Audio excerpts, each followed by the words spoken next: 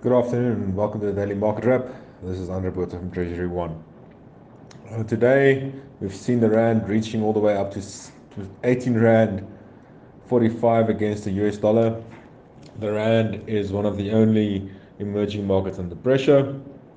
We've seen the Mexican peso join the Rand in late afternoon trade, but for the most part, the Rand and the Aussie dollar and the Mexican peso are going one way, the rest of the emerging markets are going the other way.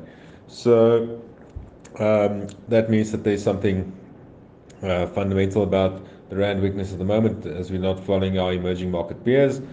We've seen the US dollar also on the back foot, which also concerns us a little bit. The fact that the US dollar is also losing some ground and that the Rand is losing ground as well. So that is not good for the country at the moment.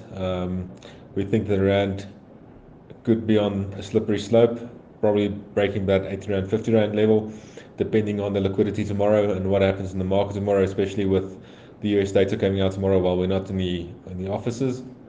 And with thin liquidity, we could see the Rand jump quite alarmingly should the number come out negative for the Rand.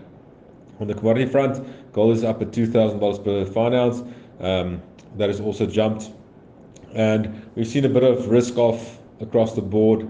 That's why gold is a little bit higher, but we haven't seen that risk off and relating to any dollar strength. If that comes through as well, the Rand could be under further pressure. And another commodity, Brent crude, is also selling off at the moment. It's below $80 per barrel. It's currently trading at $79.50 per barrel. That's my story. I wish it could have been better. This is Andre Botha from Treasury One. Goodbye.